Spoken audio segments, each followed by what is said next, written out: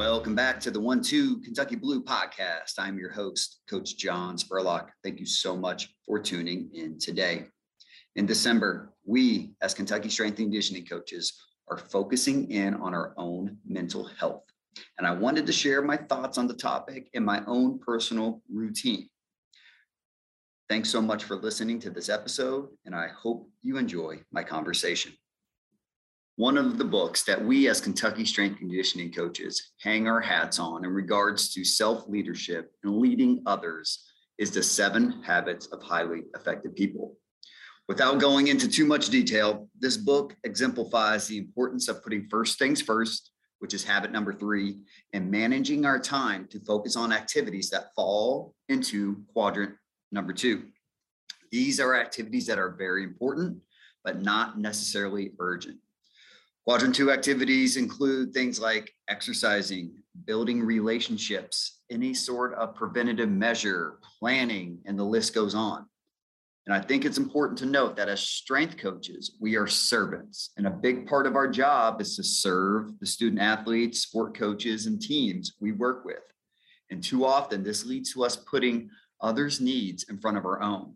And over time, this can lead to an unhealthy lifestyle. And specifically, I'm speaking of our mental well-being. And that leads me into the theme that we as Kentucky Strength coaches are going to be focusing on for the month of December, which is our own mental health. And for those of you that don't know, each month we have a theme. Most of the time, it is something physical. In November, we worked on our hamstring health and did some testing with the NordBord. In January, we do jumping and plyometric circuits. In February, speed and agility drills. In March, we do movement screen. But in December, I wanted us to focus on our own individual mental health. And in this episode, I wanted to share some of my thoughts on the topic.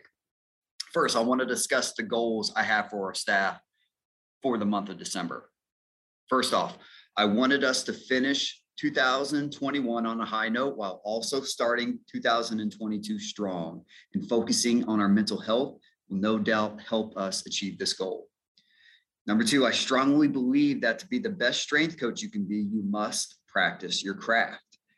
And typically when I give this example, I'm referring to, let's say, Olympic lifting. If you as a strength coach focus in on the technical aspects of your own Olympic lifts while you're doing those lifts, I have no doubt that when you are on the floor, you're going to be a better coach at recognizing and correcting those flaws.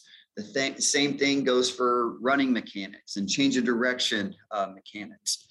But even going outside of the weight room, I also believe that you as a strength coach, if you're setting goals for yourself and you have a list of good practices as you are setting those goals for you as a professional or personally, that's going to allow you to be a better coach when you're talking with your student athletes about their own goal setting.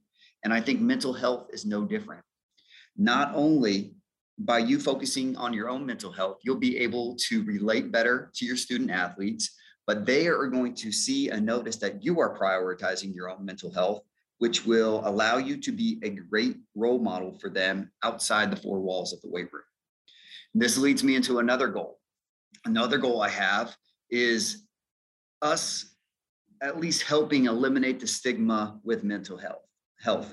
And I understand that I know we can't change the world's view by focusing on mental health for just a month of December, but we can damn sure make sure that there is not a stigma amongst our staff. And I have no doubt that our positive perspective will spill into others, including our student athletes. The next thing I wanted to discuss is exactly what we're going to be doing. And long story short, it's as simple as us prioritizing our own mental health, and it's going to look different for each of us. One thing we discussed earlier this week in our staff meeting is that mental health is an area that is extremely individualized. Yoga and mindfulness practice might work for one person, but not another. So during this month, we're going to continue to do what we know works for us while experimenting with other resources that we have available. And then once we all get back on campus in the month of January, our plan is to share what we learned.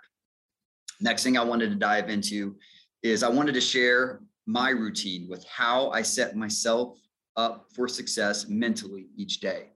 And to put it plainly, it's each morning I attempt to win the morning, and I'm doing, air quotes, win the morning. Now, sometimes the order of the actions that I'm about to lay out are different depending on my schedule or the time of the year, but I just wanted to talk through them. One of the things I do is, and this is fairly recently, I would say within the last year, I do not read work emails right when I wake up. Another thing is I make coffee for my wife and empty the dishwasher. One thing that helps fill my bucket is helping somebody I love. So a simple act of making coffee for my wife puts me in a better mood, and it allows me to be a better person on top of me completing a simple task. Both those things help me be in a better mood mentally. Another thing is I complete my daily Spanish lesson. My current streak is 449 days straight of a daily Spanish lesson. Going back to the dishwasher example, I'm a very task-oriented person. So by me completing these tasks, it's something small I'm doing for myself that just fills my bucket. And filling my bucket is something that my youngest son says all the time. Another thing is I set an intention for the day. Every day has its struggles, and I feel grounded and better prepared to attack the day when I have an intention to focus on. And I got this concept from several different people, but it initially came up from our yoga instructor that has worked with our strength staff and most of our sport teams at Kentucky, and her name is Kate Kaiser. Before she would start a yoga practice with us, she would take us through some deep breaths, then allow us a few seconds to set an intention for that session. And I found it was very useful for my yoga practice and also in my daily life. I usually set an intention based on what's going on in my life that day or that week, but I wanted to give you a couple examples. Sometimes I'm really focused in on being patient, whether that's at work or at home. Patience is something that I tend to find that I need to put some intentional effort into to make sure I'm the best version of Spurlock that I can be.